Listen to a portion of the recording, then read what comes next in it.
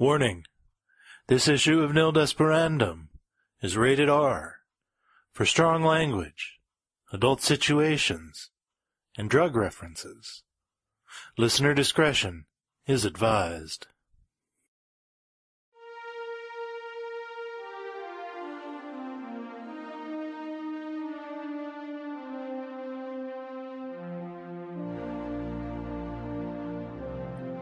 Nil Desperandum 30, The Drug Study, by James Austin Farrell.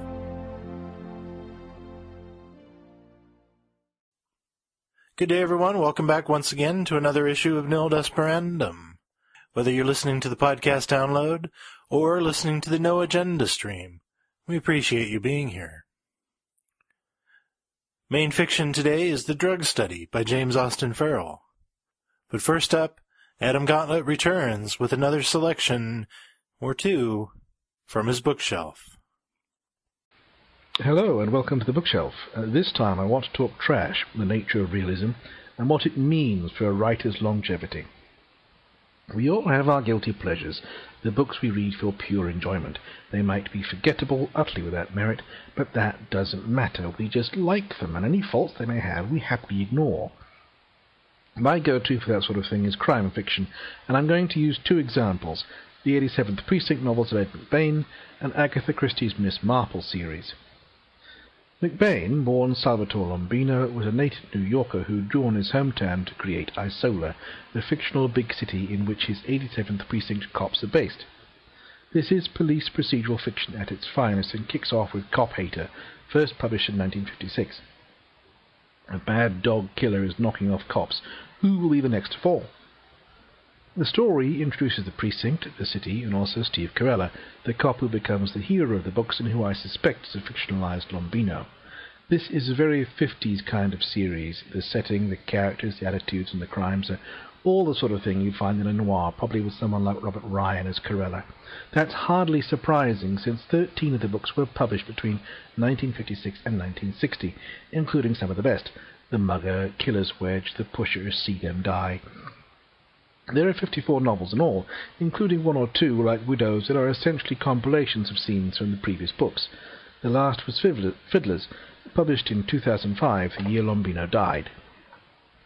Agatha Christie based her elderly sleuth on her own grandmother, as well as borrowing some characteristics from her granny's spinster friends, and started her career in 1930 with The Murder at the Vicarage. Colonel Prothero, despised by all, is found dead in the vicar's study, and it's up to Miss Marple to determine whether either of the people who confessed to the crime could have done it, or whether it was carried out by someone else. Christie, although a prolific writer, didn't spend nearly as much time with Miss Marple as Lombino did with Carella. There are only 12 novels, not counting short story compilations, and while Miss Marple is rooted in her beloved village of St. Mary Mead, she does do a fair bit of travelling, going so far as the Caribbean in one adventure. Murder isn't her business, but it becomes her avocation. It seems he can't even go on holiday without tripping over at least one dead body. The last book was published in 1976, shortly after Christie's death. I enjoy both series, but while I'd recommend them as a pleasant way to pass the time, I can't honestly claim that either really makes the reader think, except to work out who done it. For some readers that would be a failing. People occasionally go to thrillers expecting a sociological exposé or a look at the seedy underbelly of life, and for them there are books like Green's Brighton Rock or movies like Kurosawa's Stray Dog. For the rest who don't mind a bit of cotton candy, this is pure escapism. McBain gives us the naked city with its 8 million stories, while Christie hands us the kind of English idyll that probably didn't even exist in the 1930s, let alone now. McBain has his tough detectives with hearts of gold, the type you'd find in any one of 100 different noir films, played by actors whose faces we know but whose names we sometimes forget, people like Richard Widmark, William Conrad, and William Talman. Christie has her sweet elderly auntie with a mind like a steel trap and a thorough understanding of the darker side of human nature, the sort of characters that have been played any number of times by actors like Angela Lansbury or Margaret Rutherford. Yet if I were to pick a reason why I preferred one over the other, it would be that Christie's Marple seems real to me, where McBain's 87th Precinct does not. Realism is more than setting or character. At its root, it is about change. what happens to a person or a place over time, how events affect the people they happen to, and how the world around us changes even though we pretend it never does. People grow old, friends come and go, the things we thought were certain and unchanging vanish or decay, and of a sudden we're faced with a world that seems quite unlike the one we thought we knew. The chief difference here is that McBain City, his precinct, and his characters never fundamentally change, where Christie's Miss Marple and her St. Mary Mead do. A critic once said of McBain that any idea these stories approach realistic accounts of police activity is well off the mark. That both is and is not true. The critic was writing in 1979, but the series is firmly rooted in the 1950s. The attitudes, the city, and the characters pay lip service to the passage of the years, but at heart the books still go back to that golden period where McBain pulled out 13 novels in 5 years, the only time when the books could be considered realistic depictions of police work. The same is true of the characters. Steve Carella gets shot in The Pusher, the third novel, and McBain fully expected him to die, but the publishers persuaded him otherwise. As a storyline, threatening the main character's life is electrifying, but The Pusher had unintended consequences. Forever after, when McBain needed a go-to plot device to ramp up suspense, he threatened Steve Carella. Maybe he was captured by psycho killers, the doll, or set on fire, Fuzz, or perhaps he'd get shot again, the heckler. The same happens with other characters, such as Bert Kling, established as a tragic figure early on, when his girlfriend is killed in robbery. When McBain needed drama and didn't want to punch Steve again, he gave Kling yet another romantic tragedy. As a formula, it works well enough, but it does mean that once you've read the first 13 novels, you can pretty much guess what's going to happen in the other 41. The same isn't true of St. Mary Mead or Miss Marple, which is doubly odd as both the setting and the character are firmly rooted in what has come to be known as conventional English detective fiction, the sort of locked-room conundrum that only seems to take place at stately houses and vicarages. Half the fun of that sort of thing is nostalgia for days gone by, and the quiet village life London commuters in particular wish they could have for themselves. Yet St. Mary Mead does change. The passing of the years brings housing developments and newcomers, while the old manor house gets pulled down and turned into a block of flats. Meanwhile, Miss Marple, the ageless spinster, ages. She can't get around as easily as she used to, nor can she devote her energies to her garden when her friends die, and not all of them are murdered. It isn't a plot device to ramp up suspense. In doing these things, Christie fosters a belief that St. Mary Mead is a real place, her characters real people, and consequently what happens to them is important. That's not to say I think McBain's novels are bad or that I don't like them, because I don't and I do. However, it may well mean they don't last as long as they might otherwise have done. Mystery writers do go out of style. Nobody's about to produce an 87th Precinct television series, but Miss Marple's still going strong on British TV, while Disney's about to revamp the character for American audiences. There's no prospect of a Steve Carella movie, but someone's bound to pitch on the Marple at some point. Meanwhile, Penguin keeps Marple in print, and has done since the author's death in 1976. McBain, who died in 2005, is currently in the hands of Thomas & Mercer, Amazon's new publishing arm, and I can't help but wonder how long that will last. If Amazon's experiment in e-publishing isn't profitable, will McBain vanish into obscurity? Only time will tell. That's it from me. Have a good one. Bye-bye. And once again, Adam, thank you so much. You're a star, sir. We appreciate your work. If you have an idea for an article, either a one-off or a recurring article to run here on Nil Desperandum, please feel free to get in contact with me, editor@gmail.com. We'd be interested in a great many things.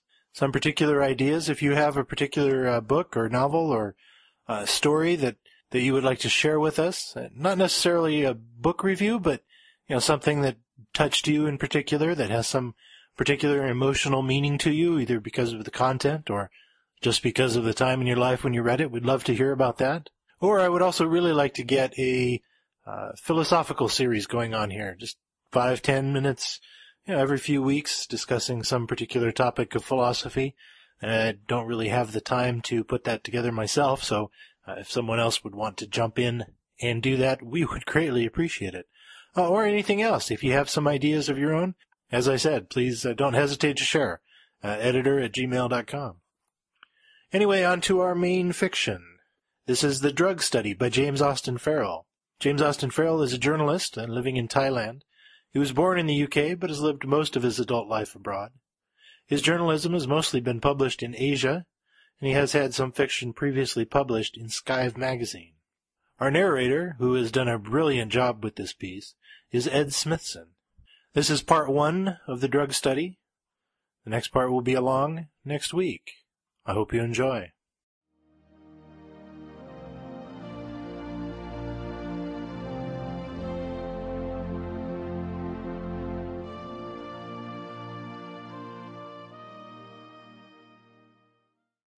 The Drug Study by James Austin Farrell. Well, I guess we've got you by the balls. This was Davey's reply, once I had explained my predicament to him, perhaps sounding too desperate, and, I imagine, looking troubled. I needed the job. Busboy, proper noun. A job title I could hardly correlate, etymologically, with working in a pub. Though, in spite of my ignorance of this bottom-rung métier in the pub-restaurant field of work, and in spite of his candid claim that by taking the job I would be handing him my testicles, in spite of Davey's furnished, hard but fair demeanour, that even though determined to assure me he was a decent working-class chap like myself, it did exactly the opposite. In spite of all that, I was desperate to take the job.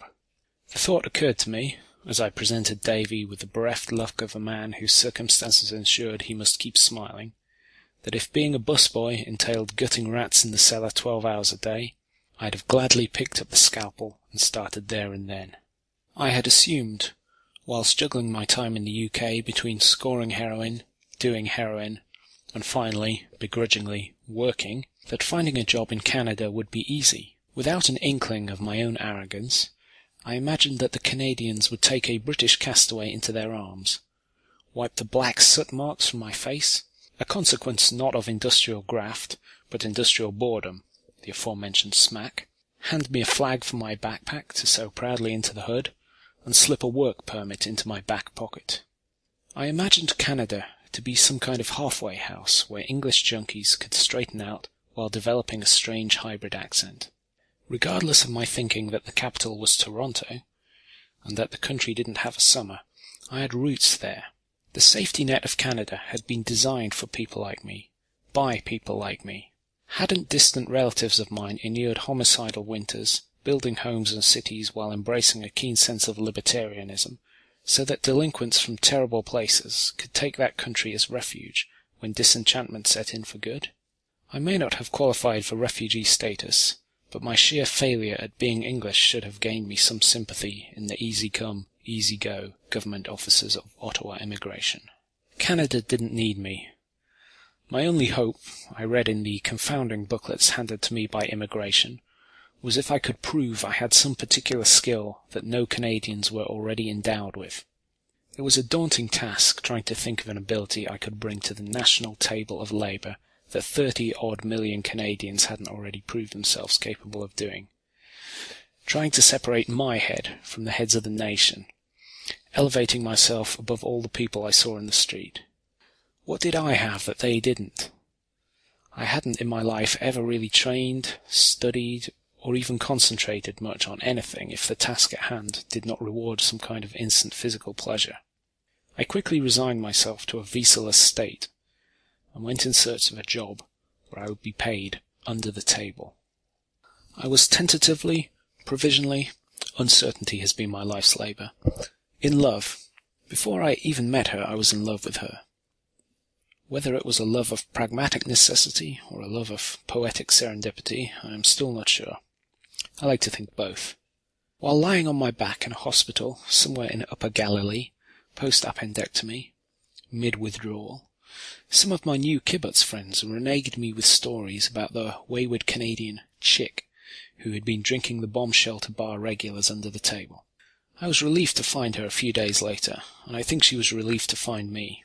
Relief. That's all it really takes to find yourself in love. I left the hospital. I met her. I showed her my stapled shut surgical scar. She wrestled me to the ground and almost tore it open. And months later, she was working at the nadir of British employment, cutting up dead chickens in a dirty bakery for minimum wage, while I worked nights packing brake pads. We hardly ever saw each other during our time together in Leeds, and when we did, it seemed we were limited to two forms of interaction, fucking and shouting at each other. And sometimes we do both at the same time. This was the only time we got to multitask. Real life, that is working life, and living in a flat on England's most robbed street, robbed our relationship of all the things we liked about it, namely the adventure, the freedom, the chaos that we had indulged over months of travelling around Asia together after the kibbutz. Vegetarians don't like cutting up chickens. You might say it's an ethical work hazard for them. I am claustrophobic, and packing things felt like a treachery. Drug-free, quotidian adulthood had turned into something much more malevolent than I think we both could ever have imagined. Our love story, founded in idealism, discovered its corresponding cynicism. So my girlfriend, her name was Holly, moved back to Canada to start university, while I honed and exploited. Naturally, drugs became a top priority palliative again. Self-pity, with my brake pads, packing the chilly nights away, cursing the many damp inimical boxes as if it were their fault my girl had left the country. After a few months on the night shift, I had managed to save enough money to buy a ticket to Canada. We had written many letters to each other, managing to repress much of the nastiness we'd vented at each other during our England come-down. The idealism prevailed in the missives. It made a strong comeback, though I think both of us, I was certainly, were concerned that our violent episode in England was more than circumstantial. When I arrived in Canada, one of the things I noticed first, in a cultural sense, was a pervasive sense of optimism in the people I spoke to. I had to ascribe this, a survival instinct maybe, to phoniness, as optimism was as foreign to me as poutine, and like poutine, it was unrealistic. People seemed to move with a sense of purpose, like they were actually going somewhere, and not just getting rid of hours and space, brushing minutes under the rug, depicting next Friday night in their heads every Monday morning. In England, it seemed to me that I and the people that I knew moved because we were pushed. Pushed out of bed by the alarm clock, pushed to work, pushed around, and pushed back into bed where resentfully we slept with the knowledge that another morning would surely push itself into our lives. Shortly after landing, I realized that I didn't want to return. This would be my final exodus. My England chapter was over. At 24 years old, realistically bitter, I told myself with dogged certainty that I would never go back. No one wanted to pay me under the table, except Davey. Davey was the manager of O'Malley's Irish pub in downtown Montreal, where you were obliged to spend exorbitant amounts of cash on meals such as bangers and mash, or other Irish staples, such as beef fajitas. They had Guinness on tap, and the entire pub was decorated so that it might look like a pub in Ireland. It was an ill-designed, postmodernist version of an Irish pub, with dissonant bric-a-brac fastened to the walls, songs from the old land playing cyclically, and miserable diaspora with names like Jimmy and Eamon sat in cadaverous gloom all day at the bar, intermittently nibbled at by shoals of jaunty plastic paddies. Paradoxically, the conglomerate of Irish things really only denoted the pub's arrant un-Irishness. A bare room would have been more Irish. Davey gave me the job. I had become a bus boy, one of two bus boys. The other bus boy, a shy but eager to please young man, who had no doubt been bullied in school, explained the vicissitudes of my occupation. He used the verb to bus, in its present continuous tense. Bussing. You'll be bussing most of the day, but you might have to do a bit of prep, he informed me, looking unnervingly sincere. I listened, nodding, trying not to look vague or disinterested, trying not to smile mordantly in the face of his earnestness, and wondered which part of the job defined the verb to bus. I didn't even know what he meant by prep. Ahead of me was shame and disaster. "Thanks a lot. I really need the job. It's much appreciated," I had told Davey. "You mean you really can't get a work permit, you being English and all?" He looked at me calculatingly, giving me the impression he was suspicious of my willingness to take such criminal wages without hesitation, though there was a doggish opportunism in his eyes, which no doubt won over any suspicions he had. Davey, judging by his skin tone and facial features, was most likely from somewhere in South America, though probably second-generation Canadian. I imagined he had worked hard to get where he was as manager, was irrationally proud of his job status, and had no scruples about the ethicality of his paying me less than minimum wage, and no cut on the accumulated tips which the other busboy received. He, I envisaged, had also had to invest time in the past in bad jobs that paid low wages. He understood my position. He was personable, he was frank, he grabbed my shoulder affectionately and said, "Hey," in that deep baritone that Italian mafia employees are fond of enunciating in the movies to a colleague they later garrote. He was more than happy to take me on. He was also an impressionable cunt, and this I knew as soon as meeting him. For all its abstractness and unpopularity, there was no better word to describe Davey. There were just too many words out there to hate him with, and that confused matters. He fitted cunt roundly. He was multidimensional, bad in so many ways. So after a while, I gave up making lists of adjectives, and settled with one. It was unfortunate for me that he would turn out to be far less of a cunt than the owner of the pub. "No, I doubt it. Well, no, definitely not. I've been to immigration already," I told him. "We really do have you by the balls," he gladly told me for the second time. The Canadian winter brought an ice storm as celestially brilliant as it was unforgiving and pernicious. The whole city was glazed and overweight. Trees bent lopsided under ice duress, concrete stressed, slabs of stone like buried tombs were trapped under our feet, whole pavements disappeared, and street signs fossilized, pressing urbanized bugs to their steel hearts. In the Arctic wind tunnels, where cumbersome people were flanked by foreboding skyscrapers, you never saw anyone's face. Bodies were wrapped in multiple layers of clothes, making the streets sinister places. People shuffled ponderously over the snow with as little conviction as animals walking towards loaded bait. The ice storm gave the most prosaic of folk a glimpse of the psychedelic, though it also crippled everyone's movements, like all good drugs do. It should have been the season of daylight robbery. Everyone wore a mask, and no one could run or drive or even turn on an alarm. It could have been an epoch for the criminal, a heyday for any committed thief, and I couldn't help but wonder why more people weren't openly smashing windows of jewelers' shops or tobogganing down the street with bags full of ice-cold cash. I guess I was in the grips of culture shock. It was as enchanting as much as it was debilitating, so I think everyone forgave it its wickedness. We were all hypnotized walking to work, mystified at the sight of a park bench, mesmerized under street lamps. The internal organs of the city then froze, and all but the heftiest of industrial immunities didn't succumb to utter failure. Pipes wailed and cracked around the clock, then the death throes, then morbid silence. Boilers froze, the electricity facing starvation withdrew its currents, and the water retreated back to reservoirs, only to find there was no place to hide from the cold.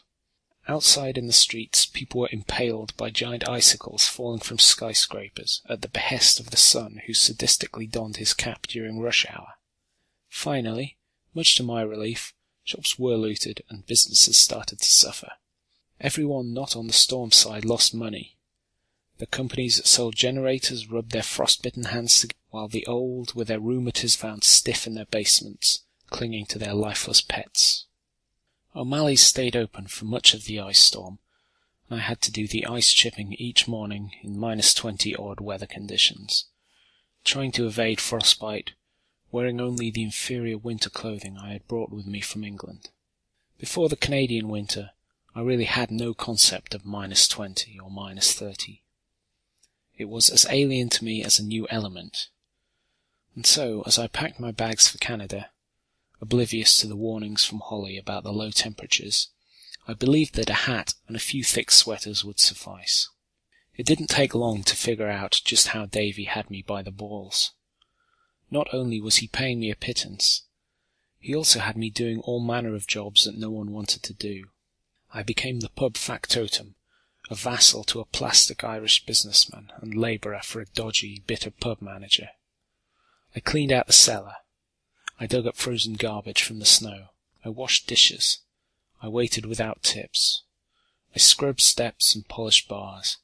I even knocked down a wall and painted the upstairs room. It turned out that the verb to bus meant doing everything undesirable. My busboy was a manifold dog's body, an ensnared jack-of-all-trades demeaning. The Canadian staff was all friendly enough, but thought better of eye contact when they saw me being asked to do something not in a busboy's job description. This kind of non-action, I wondered, may have been an element of the Canadian compassion I'd heard about. The couple of real Irish workers in Montreal on sabbatical from their real world were treated with reverence and respectful apprehension. The owner, his name was Mike, was immediately odious. I had no qualms about my quick judgment of him. He had an aura, and it stunk. He was rotten somewhere.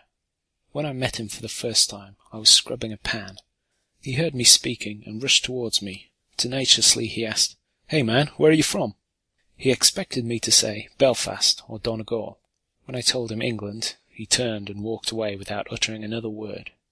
If only I'd have said Belfast, I'd have been emancipated from the recalcitrant pans and stubborn forks. Mike had said little to me after that. Only on occasion he'd tell me that I hadn't done a good enough job cleaning the upstairs bar floor, and could I do it again. As I mopped already clean surfaces and picked up invisible cigarette butts, I tried to look happy all the time just to annoy him. On one occasion he walked over to me.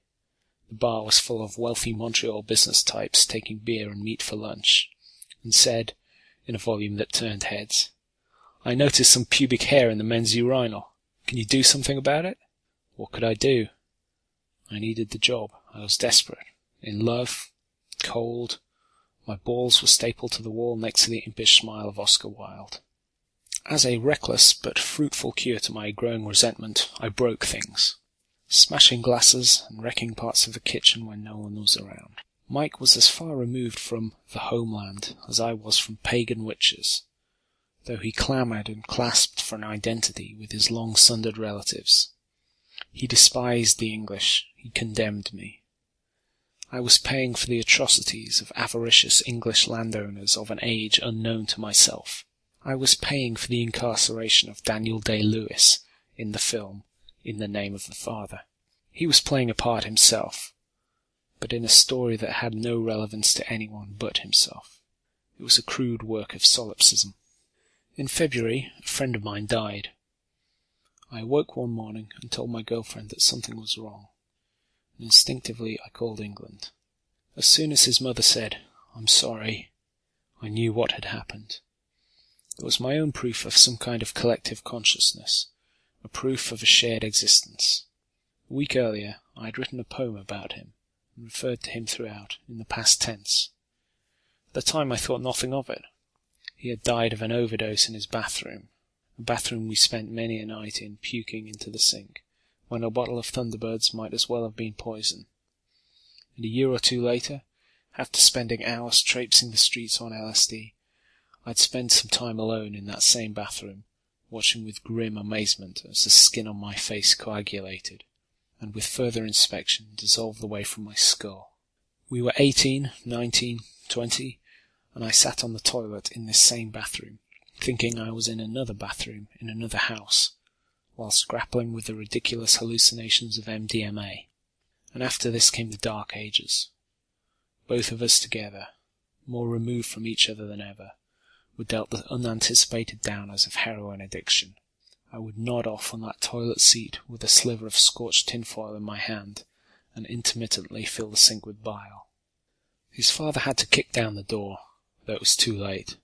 This was a scene I played out in my head many times after his death. He lay dead in the corner of the room when his dad found him with a syringe still in his arm. Such a sight would become a cruel cliché within my circle of friends as we all flirted with a chance of getting older. I had chosen not to be on heroin, and staying in England, staying with him, might well have killed me too. I abandoned our long friendship. I abandoned him. I left him with sores on his hands, shooting into veins in his cock, selling off a record collection that I had always contended with. His dad later told me, as he clutched me, crying convulsively, that after I left, his son had never been the same. The guilt I felt after hearing this, with my own sorrow in its climax, I quickly repressed with such subconscious alacrity that I gave myself no chance at grappling with it. My sorrow then turned to disenchantment. It boiled itself out, leaving an acrid, stifling anger in its place that I would embrace, and I thought would never relinquish. His death was cruel and unimaginable. It was wrong. It was unfair, and so too was life, and I was never surer of this fact than after my friend had died. Cynicism may, before that, have been a stage I was going through, but after his death it was immovable, absolute. I didn't have any money. Not being able to see his family, attend his funeral, this made not having money, for the first time in my experience, feel like not having the use of my legs. Money had never meant more to me. My girlfriend gave me all her savings. She had hidden and stored dollars for years, telling me one day she would do something great with this money, treat herself, and she gave me everything. I grabbed at this kindness, maybe too willingly. That is, I did not say, "No, I can't." I said, "Thanks." Abstractly, I understood what she was doing for me, but there was no way at the time I could describe to her how grateful I was. I just took the money and ran. Mike, in his supernatural way of being nice, was understanding, and told me that I would be given the 2 weeks off and not to worry. I would have a job when I returned. It seemed disrespectful to my dead friend that I should even think about asking Mike for leave, and that I should be glad that I would have a job when I got back. The proper thing to do would have been to scream and shout, "Fuck the job," and leave the pub burning behind me. But either propriety or economic rationality got the better of me. Emotionally, it was wrong. Death, deadness, the immense and unending separation of it, was an untenable, unthinkable puzzle I couldn't even start to put together. What was I supposed to do? I didn't know. My thoughts were all limited to a kind of in-the-moment delirium. I couldn't put one foot forward without being crippled by sadness. I left the bright snow for the cloudy malaise of English winter, never less fearless of my plane going down. In his bedroom, where I had slept over hundreds of nights in the past, his father asked if I had painted the picture that hung on the wall. I had painted it a few years before and given it to him as a gift. I couldn't bear to look at it. His dad insisted I take what was left of his records, his clothes. I said no, and he insisted. He would want that. You were the same size as him. That's what he told me. An impossible kindness, to be asked to claim from the dead, and the tenseness of the past and the present. He was. The cruelty of a verb. I left that house for the last time, shuffled through the pebbles on the driveway for the last time, walked into the street and looked back at the house at the end of the lane for the last time. I would have liked to have disappeared rather than wait for a bus that would be the start of a journey of years without him. Holly was there for me, but distant. Like the internal organs of my own body, her importance was eclipsed by the selfishness of my subjectivity. So I took heroin. How irredeemably wrong that felt. To hold in my hands the murder weapon that had killed him, to infect and disperse my grief with that weapon, to try and dismantle the memory of him for just a couple of hours. But of course I did it. I took to it, as they say, like a duck to water. Leaving England wasn't enough. I was foolish to believe that I had ever left England. England was with me forever. It was all over me, sitting like inactive cancer in the marrow of my bones. For many months after his death, he came to me in dreams and protested that he was still alive. And I believed him. He had always been stubborn. He had always beaten me in arguments even when he was obviously wrong. because he wore me down, he exasperated me, and I had always folded under his deviousness, his ambition, and his playful smile. He had made me believe many things in life I knew I should probably not have believed, and now he was doing the same in death. In these dreams, as he vouched for the great mistake that had been made, as he prodded me and laughed and assured me he was verily awake and waiting for me, I believed him. Sometimes, after I awoke, as the dream still held on to its reality, I thought that maybe there could have been a grave misunderstanding, that everyone was wrong, that he was right. That I would walk into the living room and listen to my girlfriend tell me that he had just called. He was that convincing. And to not believe him, that would be to abandon him again. Some nights I went to bed hoping in vain that he might really turn things around. That same year, another death had occurred during the time Holly and I had lived in the UK together. Only, with the news of this person dying, I shed no tears. I had no dreams where the dead materialized unharmed. I had lost this person in life, and so when my brother came round to my house one day and told me, while fighting back tears, that our mother had died, my mute base reaction was to close the door and fuck my girlfriend. If there was any grief I felt for the death of my mother, it was a grief that I had control of. I had grieved at her demise, while she was still sitting on the family sofa drinking herself to death. At first emaciated, and then later, due to liver failure, she ballooned out as a result of all those hostile liquids that her liver could not break down. She would go to the hospital to be drained, and with the temerity of a terminal compulsive liar, deny that she was a drunk. Up until her last days, she was not a drunk. She died of shock one day, not before she had lost the capacity to remember her husband, and a family who were all unsure of how sad they should feel. If feelings were repressed after her death, they were icing on the cake feelings, subsidiary sadness, compared to the feelings we had all bottled up, packed down, diminished and denied during her life. It was a crippling relief, a horribly selfish relief, that she had finally succumbed to what we knew would kill her. Her death I could deal with, but her own sadness in life I would never deal with. Her story, the fermenting cruelty of her existence, her unhinged and sordid drama, I would never really understand, and so rightfully, egotistically, I blamed myself. My father never said a word about her after she died, not even at her funeral, where the vicar, like a PR for the dead, released to us an utterly spurious press release of her life. My father did not speak, not then, not ever. He was a vocal eunuch, a silent martyr to my mother's mouthy ideology, and frequent violent protestations. He was a coal miner's son, an only son, weathered by his own mother's naked resentment at ever being born. He had been a crutch his whole life for unhappy women. They abused him, beleaguered him, rendered him catatonic from the relentless traumas they perpetrated on him. It must have been in a moment of modernity for him, perhaps he had read something in a newspaper, that he decided to take antidepressant medicine. He did not need it. What he needed was his life back in his own hands. He needed to quit the dead. The bathroom became a cornucopia of pills that he took, reviled, spat out, and finally gave up on. You can't medicate people like my father. After my friend died, I decided to ransack the bathroom cabinet and fill a bag with all kinds of medicine, both herbal and prescription. I must have had about 100 pills in my bag. I knew only they were for depression, and that was enough. My plane left Leeds Airport for Amsterdam, where I could then board a plane to Montreal. About an hour before we landed, I was told that there would be sniffer dogs in the airport when we landed, as it was thought that there might be drugs being taken into Canada. I thought nothing of it. Only when one of the dogs took a liking to me, and I was dragged from the queue, did I actually realize that I may still be carrying drugs.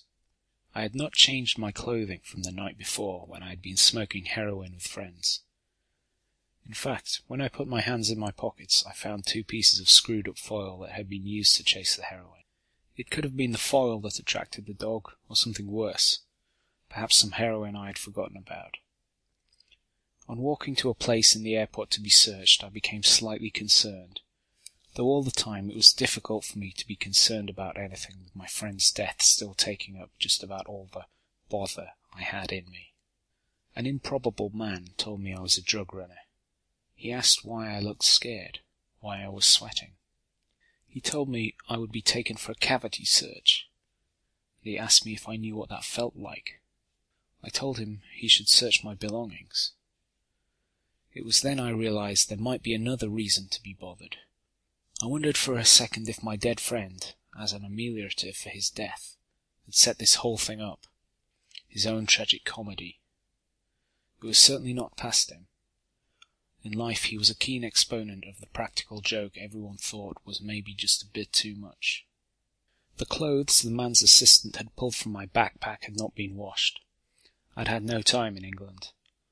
Possibly as a result of the drugs I'd been taking, I'd had an unfortunate accident in England and shit my pants. The pants and the boxers were in the backpack. As she pulled them out, as I turned scarlet, she tried not to look disgusted. The man looked out of sorts. This was a non sequitur, not something he'd trained for. It was during this awkward time, where no one wanted to make eye contact with me, that I reached into my pocket and threw the balls of foil under the table. They didn't see a thing. At the bottom of the pack, the girl pulled out a bag of multicoloured pills. Gleefully, the man asked me, "So, what is this then?" I informed him that they were pills for depression, though he seemed certain he had found his drug runner. The pills went off for testing, while I waited with the girl in silence. About an hour later, the guy returned and dismissed me. "Go see your girlfriend," he said. The snow was thawing. The trip had ended, and with disturbing unease I walked into the cold streets, knowing my life would never be the same again. The tentative facades of buildings came crashing down, and an altogether new storm threatened the city, the storm of dismantling. Sidewalks were sectioned off because of falling ice. Trees came back to life. Cigarette butts began new lives on the sidewalks. As if the city had been frozen in time, it awakened to a new but damaged age. I returned to O'Malley's the first Monday back. When I entered the pub, one of the Canadian kitchen staff said to me, "Your job's gone, man. There's another busboy." A little later, I saw Davey. "Sorry, 2 weeks is a long time. I had to fill the position. What can I say?" I didn't say anything. I just turned around and left. Some time later, I went back into the pub, and Davey said to me, "Your friend didn't really die, did he?" I went out in search for another job. Traipsing around those freezing streets, marching down the blistering wind tunnels with those ugly skyscrapers flanking me, Canada was quickly losing its charm. And one day, whilst riding the metro, I caught sight of an advertisement for medical trials. Phoenix International was the company name. I took down the number. Alone in the apartment, my girlfriend at university, I called Phoenix. "Do you smoke?" "Only when I go out." "How many a day?" "Like I said, I rarely smoke, maybe a couple when I go out." "Do you drink?" "Not often, maybe once a week." "Have you ever taken drugs? If so, what drugs?" "Smoked cannabis when I was in high school. That's it." "Have you ever been tested for HIV or AIDS?" "No." "Do you have a criminal record?" "No." "Do you suffer from any of the following? Depression, anxiety, schizophrenia, stress disorder, epilepsy, claustrophobia, insomnia, dizziness, heart disease, liver failure, kidney malfunction? Do you have any allergies to prescription drugs, and have you ever had a major operation?" "No." "Can you come for a full medical on Wednesday night?" "Yes." And yes was the truth, unlike the rest of the information I had given. I am actually allergic to penicillin, and I wondered after the interview if I shouldn't have told her that. I suffer from 2 of the disorders she mentioned, but I don't suffer that much from either, especially as I always try to keep a Valium hidden somewhere for a particularly irrational day. My untruths seemed innocuous to me, inconsequential, and to be honest, telling the truth in an interview would have seemed somewhat a breach of my character.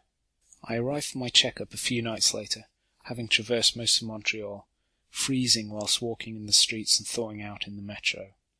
The clinic, a shabby-looking block of offices, no more prepossessing than a loaf of stale bread, stood before me so unenigmatically that I wondered if Phoenix International might be a hoax, and I had been set up for something far more sinister than testing drugs.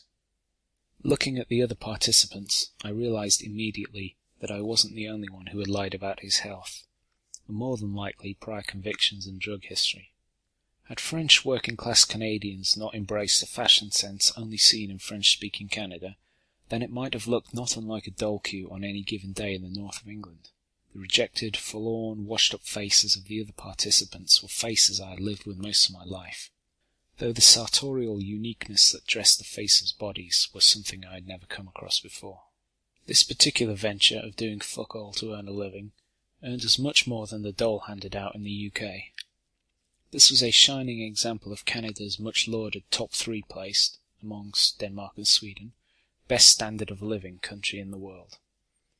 I'm certain that if Phoenix outsourced to dolites and smackheads in England, they could have saved a lot of money.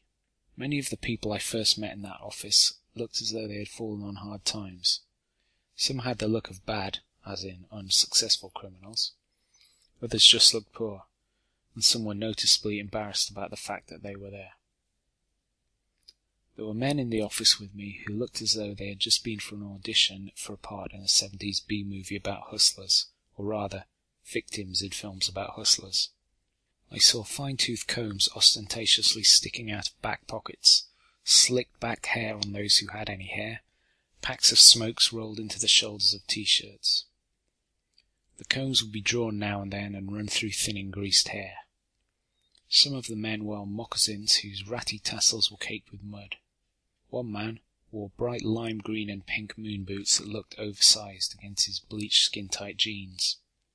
Many wore football jackets and reminded me of those soft-porn American college films I'd rent out as a 12-year-old to experiment with wanking. Everyone, bar one or two who sat silently in the corners of the room, looked conspicuously damaged.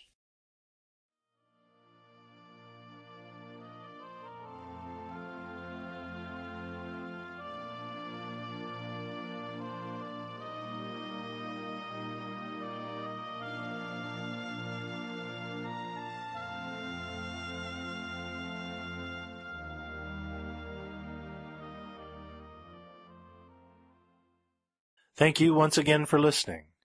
If you have enjoyed this or any of our stories, please visit www.ndstories.com to make a comment and leave a donation. Nil Desperandum is released under a Creative Commons Attribution Non-Commercial No Derivatives license. Editor and publisher is Jim Phillips.